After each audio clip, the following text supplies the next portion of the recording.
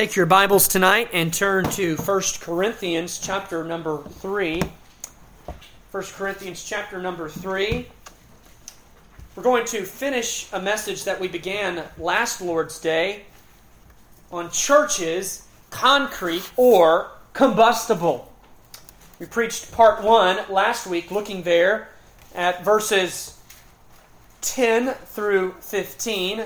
We covered verses 11 and 12. Tonight, with the Lord's help, we will cover verses 13 through 15. And it always amazes me how providential preaching through the Word of God is. I have learned that you do not have to make the Bible relevant. Amen. I've learned that the Bible is always relevant. Our job is merely to expose its relevancy and to preach it.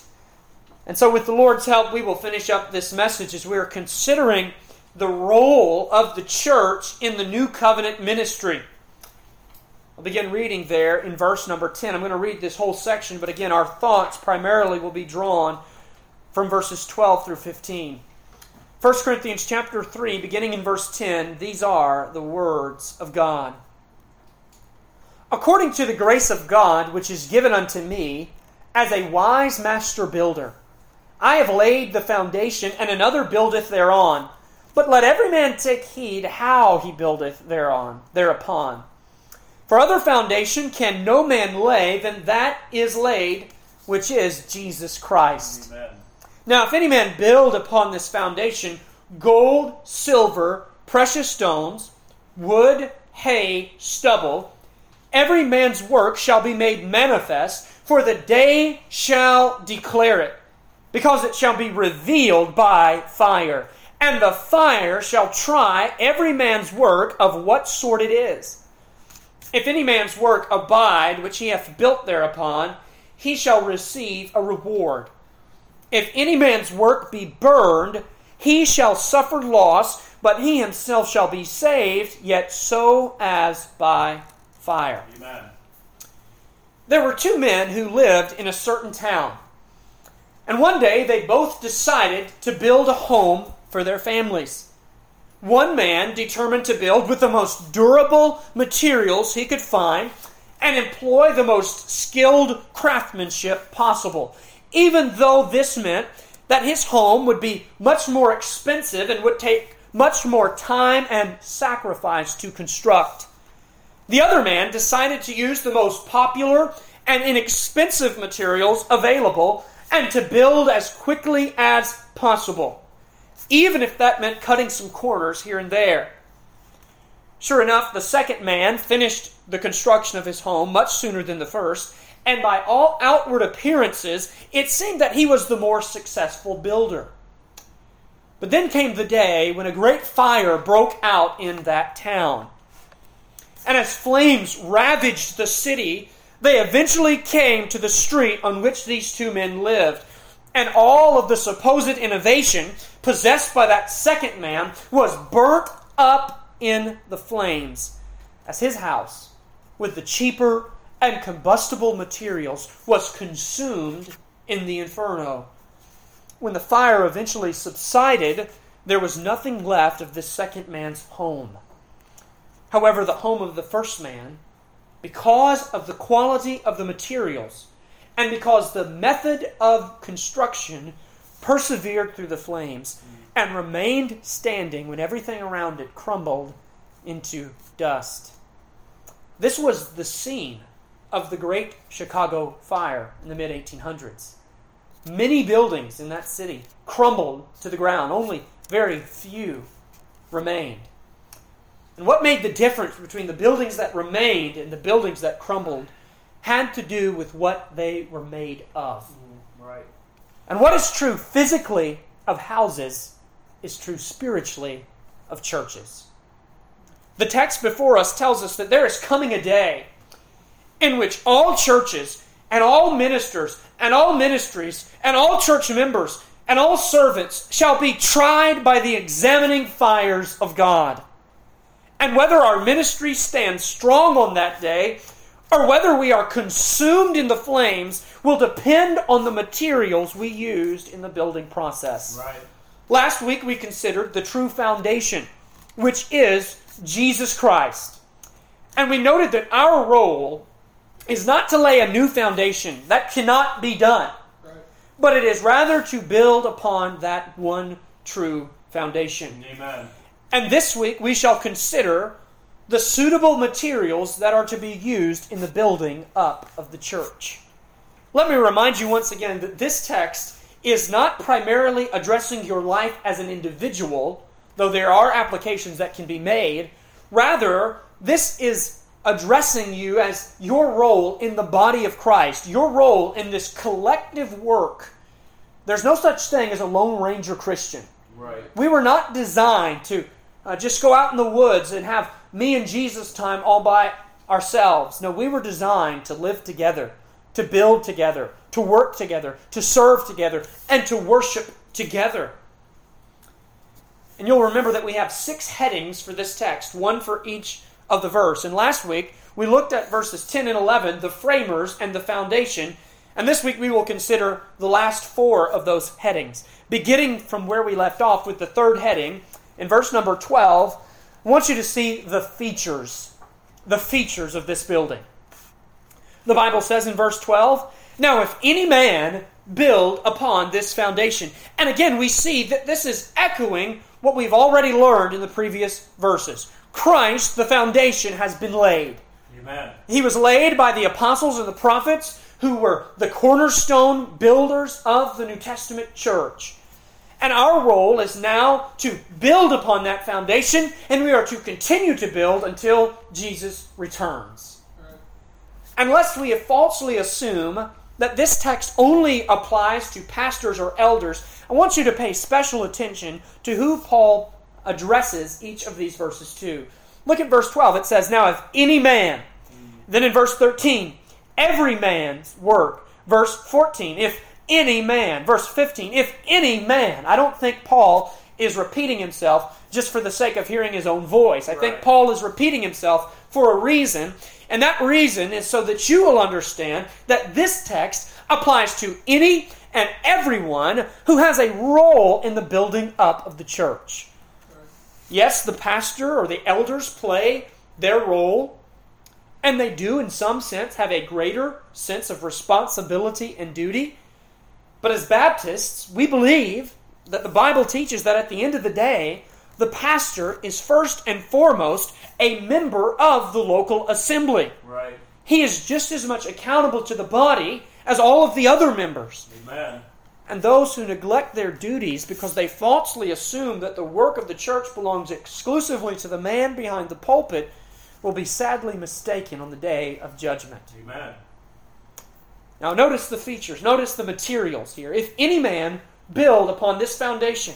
And here are the array of materials that could possibly be used.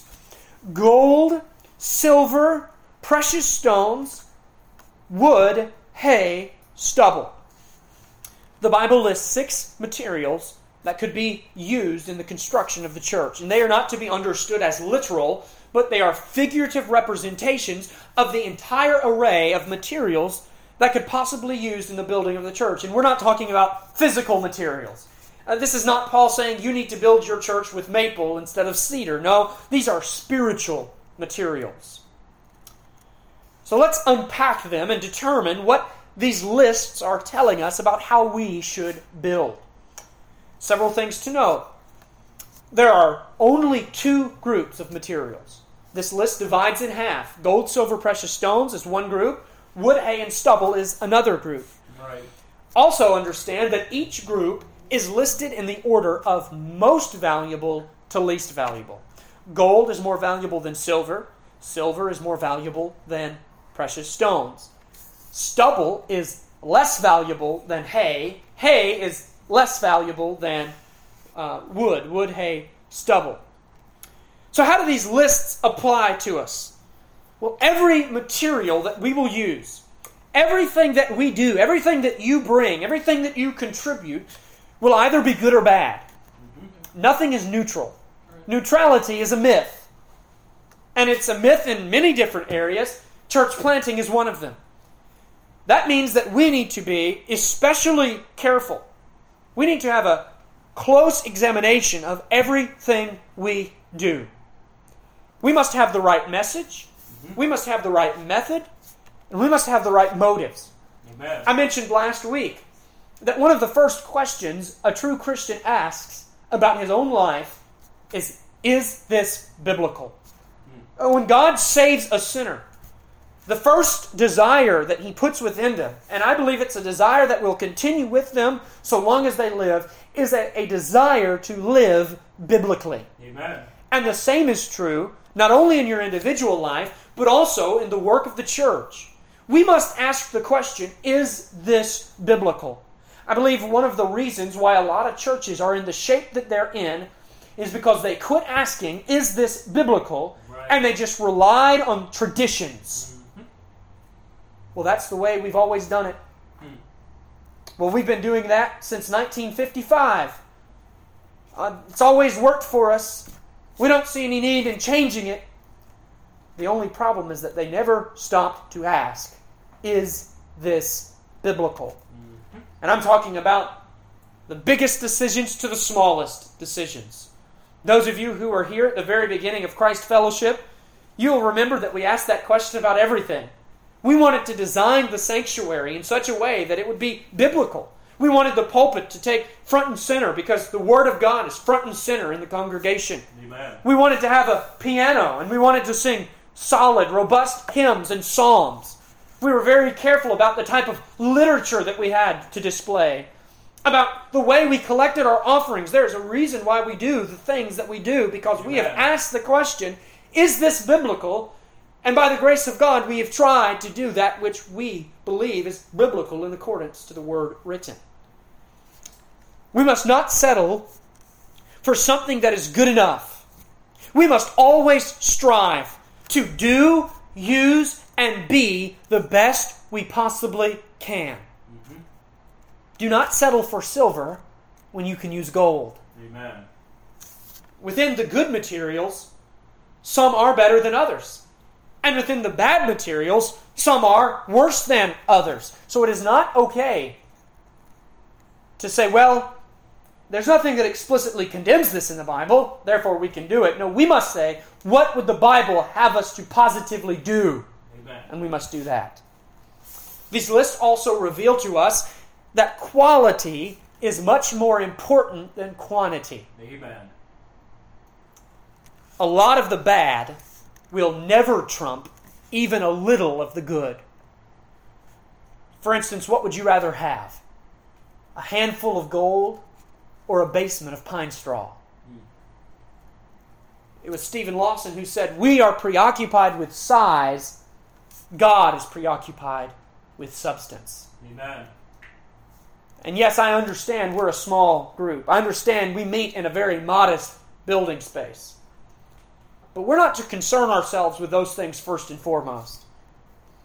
Because if we're small and we have no substance, if we get bigger, it'll just be a whole lot more of nothingness. Right. But if we have substance, we can trust the Lord to grow us as He sees fit. Amen. And as I've said many times, our job is not to be stressed out over numbers. Our job is to ensure that we are conducting the work of the Lord the way God wants us to do it, and to keep those embers hot, to keep the fire going, and then God will put wood as He sees fit. Amen. We must build with that which is eternal, not temporal. We must build with that which is priceless, not worthless. We must build with that which is the truth and not a lie. We must build with that which is sincere and not fake.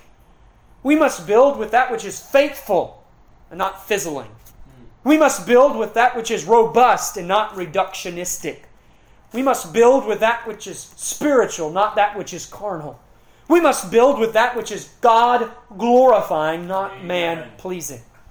We must build with materials that are concrete, not combustible. How do we determine what materials are gold, silver, and precious stones, and what materials are wood, hay, and stubble? How do we determine what we are to do? Well, all faulty, combustible materials have one thing in common. All of these wicked church growth strategies have one thing in common. They originate from the suppositions of man's mind not in the Word of God. There we go. They are unbiblical. They are extra-biblical. They are not in the Bible. Therefore, when we are gathering the materials that we will use in the building of the ministry, we must never go beyond that which is written. Things such as cultural attractions, church traditions, legalism, intellectualism, worldly philosophy, and entertainment have no place in God's building. May we strive to build God's church, God's way, for God's glory. Amen. He is the master architect. He has given us the blueprints. We hold the blueprints in our hands. Amen. May we be faithful to these blueprints. That is the features of this building, the materials, and how important they are. But I want you to see, fourthly, and when I say fourthly, I'm including our two headings from the last message, which part one is uploaded on our sermon audio if you've not had the chance to avail yourself to it. But our fourth heading, from verse 13, the fire. The fire. The Bible says, every man's work shall be made manifest. There will be a building inspection conducted by the great architect himself. Amen. We will have plenty to answer for in that inspection. Everything that you have ever contributed to the Church of Jesus Christ will be laid out and manifested and personally evaluated by the Lord Jesus himself. Amen. Jesus will make a critical examination of each man's work. We will all give an account. The Bible says in Revelation chapter 1 and verse 14, in that vision that John received of Jesus on the Isle of Patmos, that his eyes were as a flame of fire. Amen. The one with whom you will stand before sees all. Nothing is hidden from him. Nothing will be closed off from his sight on Amen. that day. All aspects of your service will be made manifest before Christ. That should make you feel uncomfortable. Amen. For the day shall declare it. Verse 13. This day speaks of the day of judgment, after this present world has come to an end. As one said, there are only 2 days on God's calendar, this day and that day. In the prophetic time clock, there are only 2 days that matter for you. How you are living right now, and how you will appear before Jesus Christ on that day. Amen. And in the present, it may seem like you face no consequence for your unfaithfulness. You don't attend as you ought. You don't pray as you ought. You don't give as you ought. You don't serve as you ought. You don't read as you ought. You don't evangelize as you ought. And nothing happens to you. No consequences. There's coming a day when your infidelity will be made manifest before the judgment seat of Christ. Amen. The Bible says that the day will declare it. And that day is fixed in the eternal counsels of God. He has ordained that day from before the foundation of the world. It is unavoidable. Our work, our ministry, this fellowship here in Paris, Tennessee, is on a collision course with that day. Mm-hmm. Amen. And let me ask you, if that day was tomorrow, what would be declared about you? Jonathan Edwards, in one of his resolutions, he said, resolved to never do anything that I would not want to be doing if I knew Jesus was coming back tomorrow. Amen. Well, what about you? Would you be declared as a faithful Christian, a faithful servant of Jesus Christ? Or would you be declared as a lazy pew warmer? I think these are things that we must consider. And you might say that I'm sounding harsh, but if that day is coming, or let me say, since that day is coming, Amen. It becomes my duty to warn you of this day. It becomes your duty to consider this day. May you live with eternity stamped upon your eyeballs. Amen. May the greatest thought in your mind be your accountability to God. The Bible says again, it shall be revealed by fire. Verse 13. And the fire shall try every man's work of what sort it is. This judgment is conducted by fire because fire exposes, fire reveals, fire discriminates, fire distinguishes.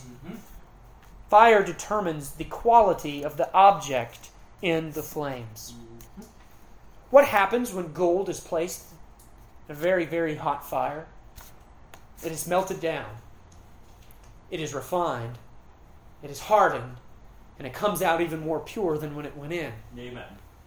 But what happens when hay is placed in a fire? It is burnt up. It is incinerated. It is no more. And there is coming a day when you will stand before God, and God will call down fire upon your service. And everything you have ever done will pass through this fiery trial.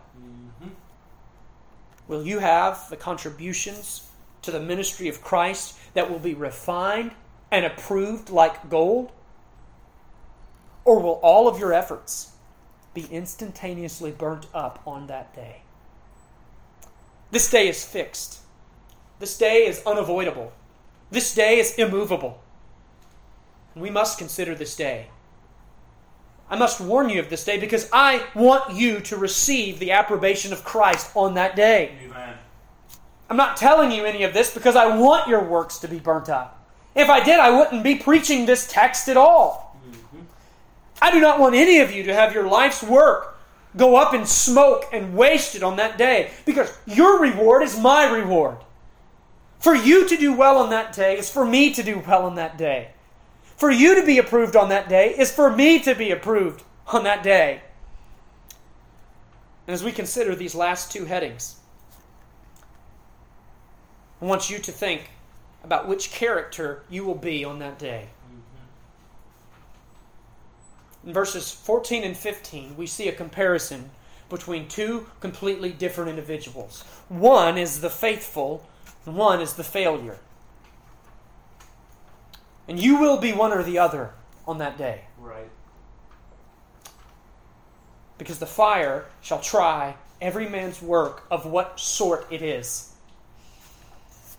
Verse 14, we see the failure. We see the faithful. Verse 14. If any man's work abide, which he hath built thereupon. This is one who has wisely invested his life in the work of God. This is one who has studied the Scriptures to see what God would have him to do, and then he did it. Amen. This is one who lived a life of exemplary faithfulness. If any man's work abide, well, why would it have to abide? What is it going through? Well, it is going through this fiery trial. All of our works are going to go through this fiery trial. Which he hath built thereupon. Thereupon what? Thereupon that foundation. All Christians are those who build upon this foundation.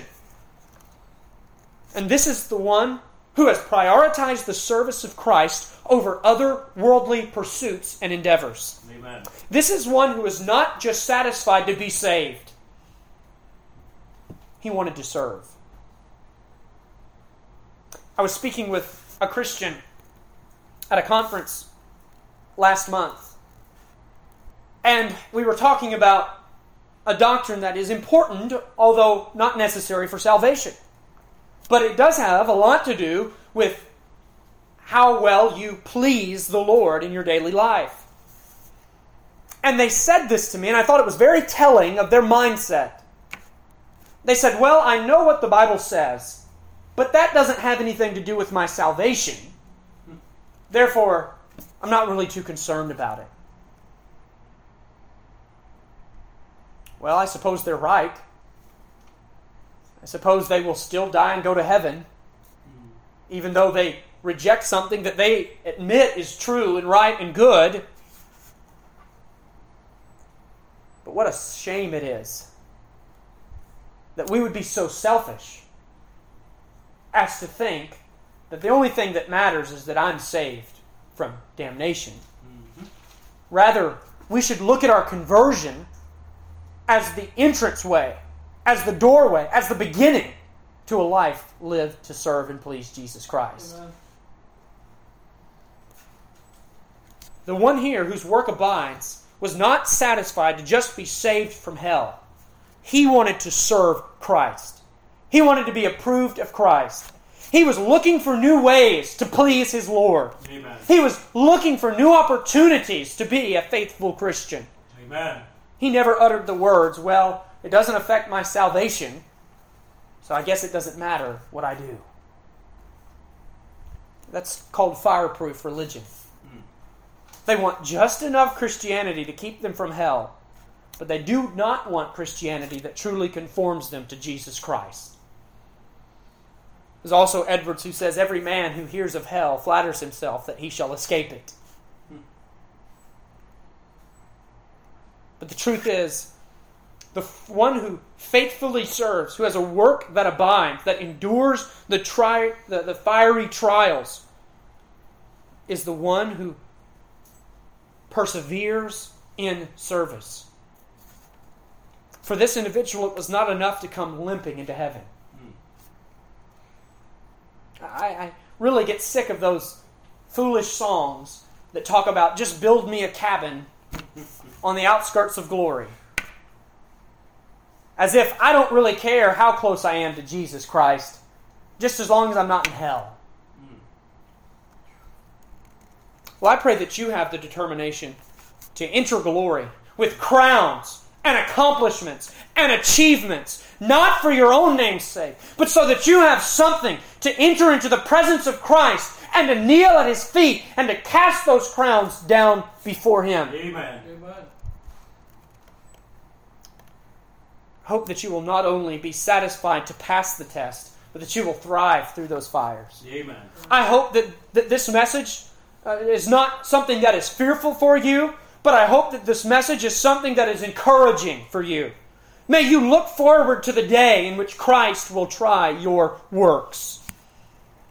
And for the man whose work abides, the Bible says in verse 14, he shall receive a reward. What is this reward? Well, this reward is not salvation. Remember, this is not a judgment of sin. This is a judgment of service. All those who are in this judgment are saved. They are Christians because they have the right foundation.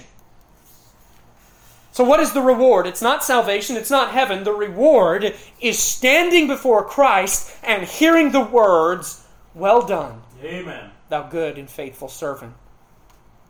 I believe the reward for pastors and for everyone is seeing the fruits of your ministry standing beside you and listening as they hear the same thing. What a joyous thought to think that there will be those who will be present in heaven who were brought to Christ through something that God did within you. Amen. Maybe it was someone you witnessed to. Maybe it was someone you handed out a tract to. Maybe it was someone who heard a sermon that you preached or a devotional message that you gave. Maybe it was someone that you spoke to years and years ago and you had completely forgotten about them. But the day declared it. Amen. And you will have the kind of life that will persevere through the fires of judgment. You will receive the reward, which is the fruits of your ministry. May we be the type of Christians who want to echo the words of Hebrews 2. Here are the sons which you have given me. Mm-hmm. And those of you who serve Christ, those of you who serve Him through His church, those of you who make sacrifices to encourage and strengthen others, those of you who strive to reach the lost so that they can know Christ too, you will have works that will endure on that day. Amen. Your reward will be the blessed privilege of entering into glory and having the ability to say, by the grace of God, I am here. Amen. By the grace of God, I have served Christ. By the grace of God, I will worship Him for what He has done through me throughout all eternity. These are the rewards that Christ gives to His servants. And I want you to note several truths about them. Number one, it is individual. You will not be rewarded on the basis of another man's work. Do not look to what your pastor is doing. Do not look to what your church is doing and think, well, because God seems to be blessing the church, that must mean that I'm doing what I'm supposed to be doing. Now, you must examine yourself. In verse 8 it says, every man shall receive his own reward according to his own labor. You will be examined on the basis of your own works. Right. Secondly, it is not about quality, or it is not about quantity, it is about quality. Right. If in the providence of God, He gives you a very small work, be faithful in that work. Amen. Do not grumble and complain. Amen. Be thankful for what He has given you. You can be sincere and be sincerely wrong. Right. You can have a big quantity with no truth. You can have a big crowd with no gospel. You can have big buildings with no Christ. You can have large numbers with nothing that truly pleases God. Right. And all that will be is more hay and more stubble. By the way, stubble is straw to burn up on that day. Secondly, I want you to note, or thirdly, that the rewards that Christ gives to His faithful servants are exceeding and great. Matthew 5:12 says that. This is not a minuscule pat on the back. This is not just attaboy. I believe that these rewards, we can't fully comprehend them now, but I believe these rewards will be something great to receive from our Master. Mm-hmm. This is the commendation, and I say this with all reverence, this is even the praise of Christ to you. And I want to be careful how we word that. And obviously, God is not going to be worshiping you or praising you in that sense. But there is a real sense in which Jesus Christ, in His glorified holiness, will commend you who have faithfully served Him.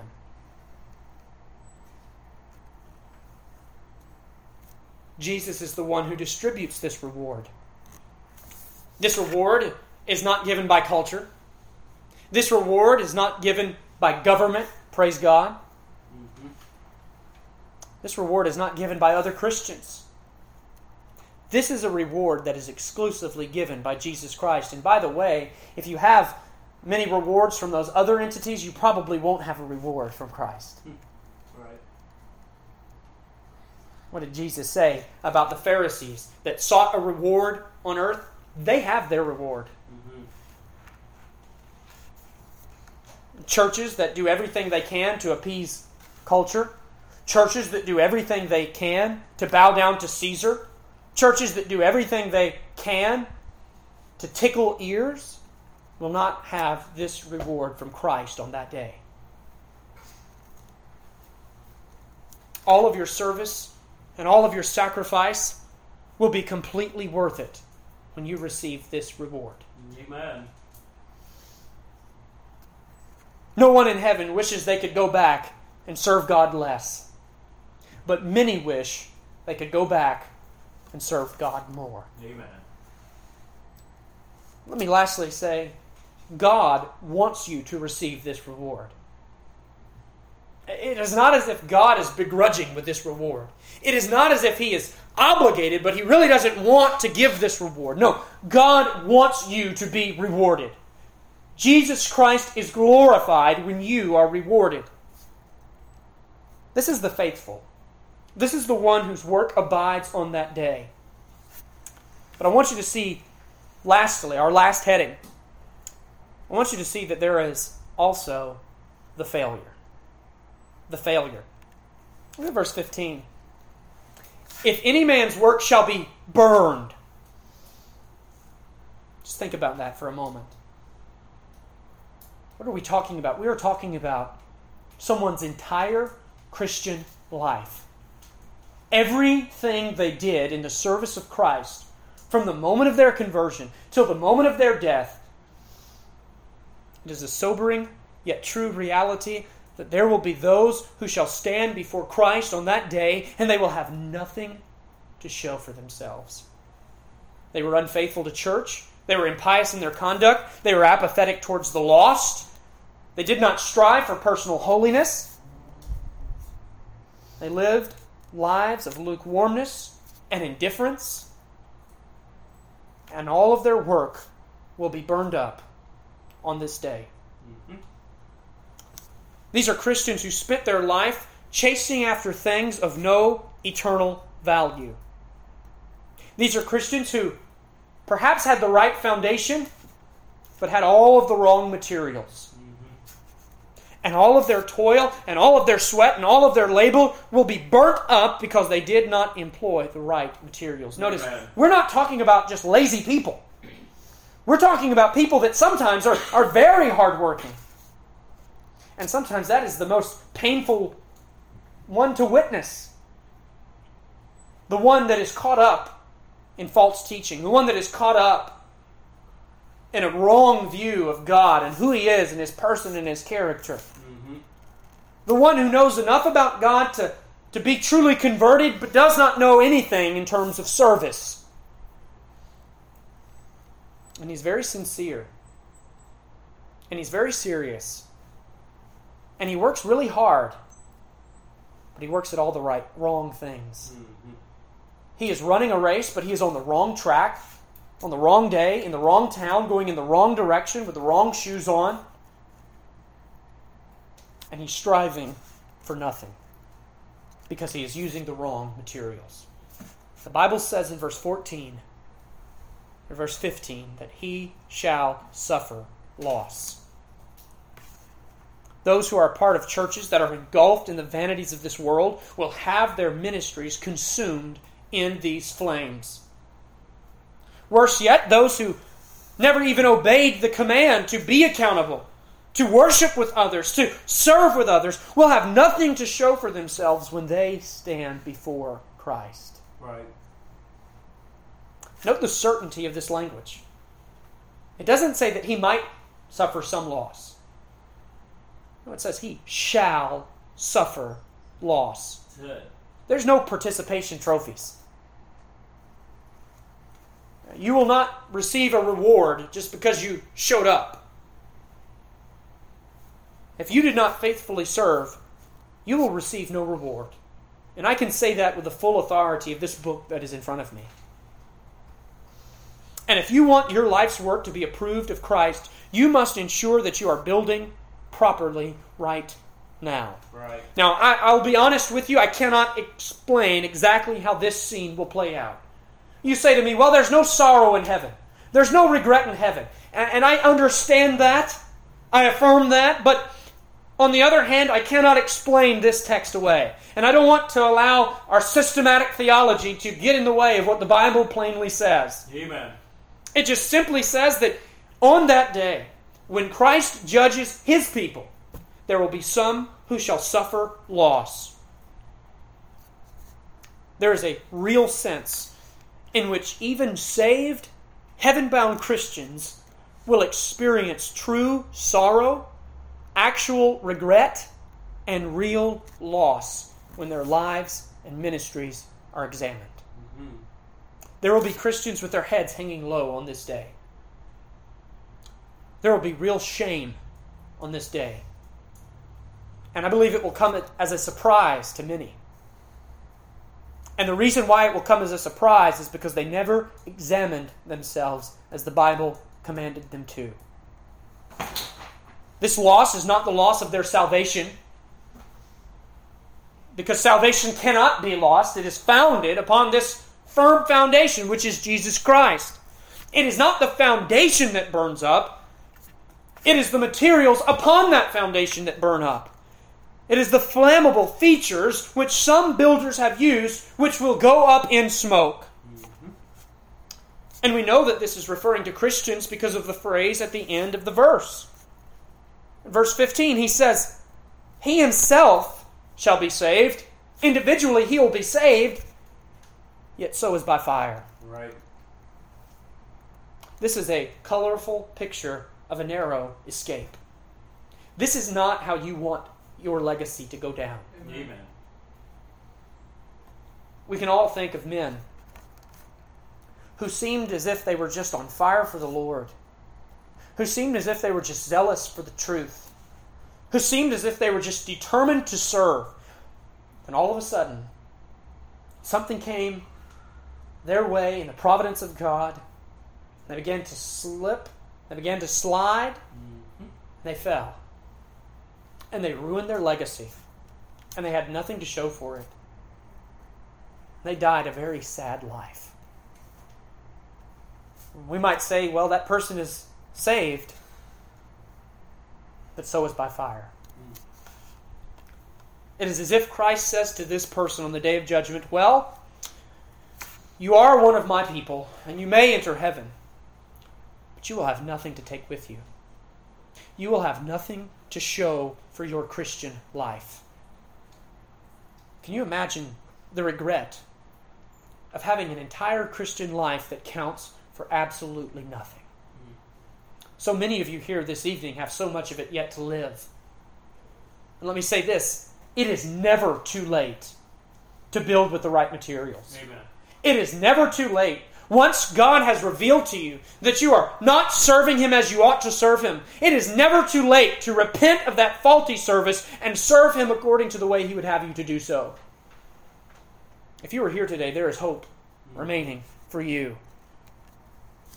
I pray that you never have to hear on that day from the Lord Jesus, you could have served me better, you could have glorified me more, but you chose not to. Think of the awful feeling of disappointing your earthly parents. Think of the awful feeling of disappointing your spouse.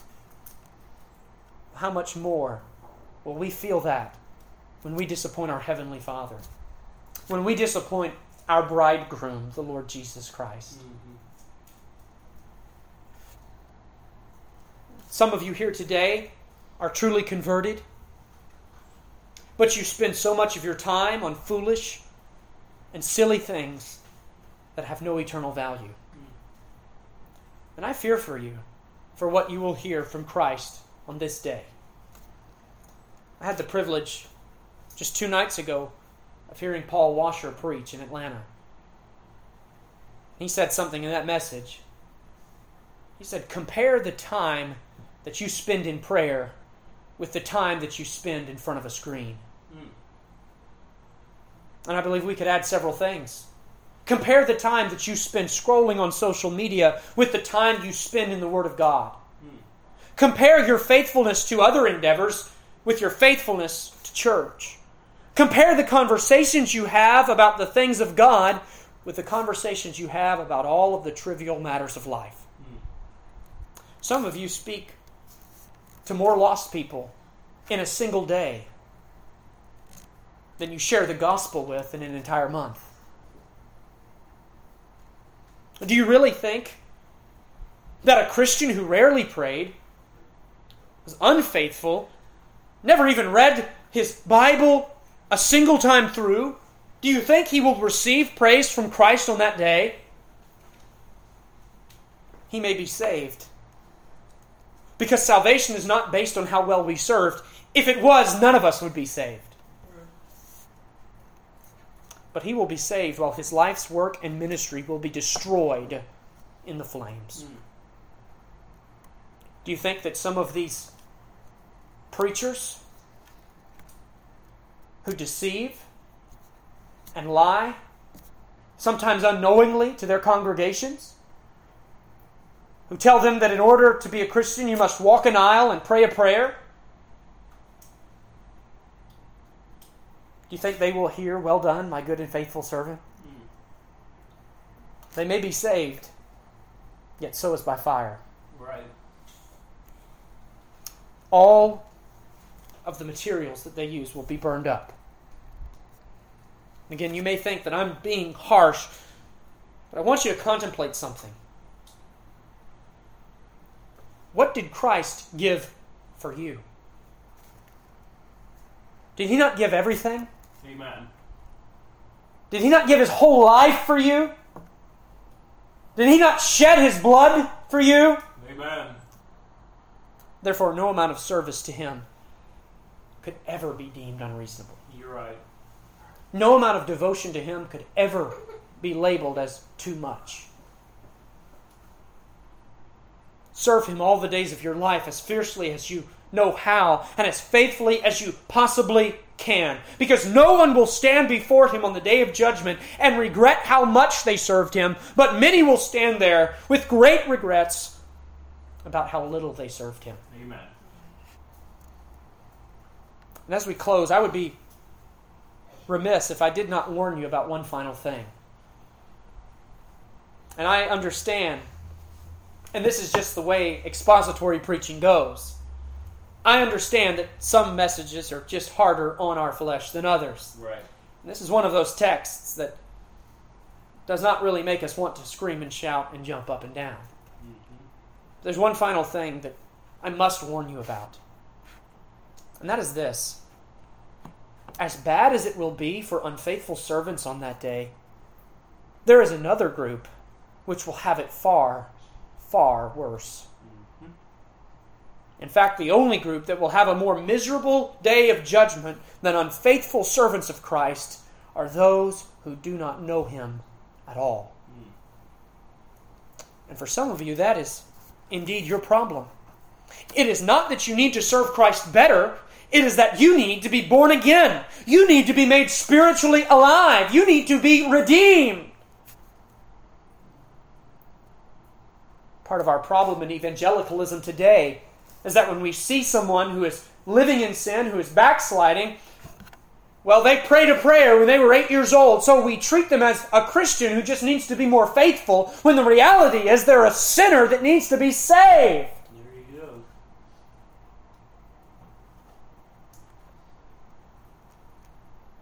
You cannot serve a Christ that you do not know. So before you evaluate your service, which you should all do, but before you do that, you must take a deep, careful inspection of your own soul and determine whether or not you truly belong to Jesus Christ.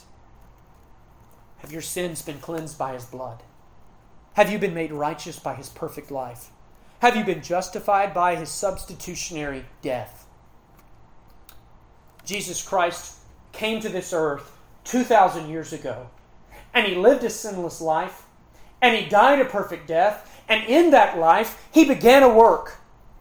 He said in Matthew chapter number 16, I will build my church, and the gates of hell will never prevail against it. And for the last 2,000 years, the church has been all out onslaughting the gates of hell, and brothers and sisters, the gates of hell are not prevailing against that attack. Amen. And Christ is using men and women to fulfill that work. Amen. But they must first come to know Him through saving grace. Before you can have serving grace, you must have saving grace. Mm-hmm. And so I ask you, do you know Him? And if you know Him, do you serve Him? Are you repentant towards God? Are you a believer in Jesus Christ?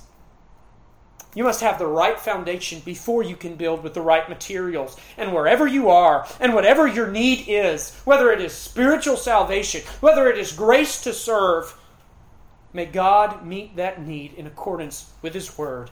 And may you know the Lord Jesus Christ and have life in Him. And may we build churches that are concrete, not combustible. Amen. Let us pray. Father, we thank You in Jesus' name for the good Word of God. We thank You for this message of rebuke. May it rebuke my own heart first before I stand and preach it to others. May we be mindful of the way that we conduct the work of the ministry.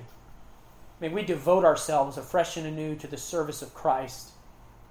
Father, I don't believe in these silly rededications and these silly vows that we make. But I do believe that You, through the power of the Holy Spirit, are able to awaken even Your people who have fallen into a state of apathy and to consecrate their hearts afresh and anew to the service of Christ and His kingdom. Would You do that here today for that one that needs it most? And Father, that one that does not know You at all, would You reveal Your Son by saving grace to them? May You engraft them into Your kingdom and make them servants of Christ. In Jesus' name we pray these things. Amen. Amen.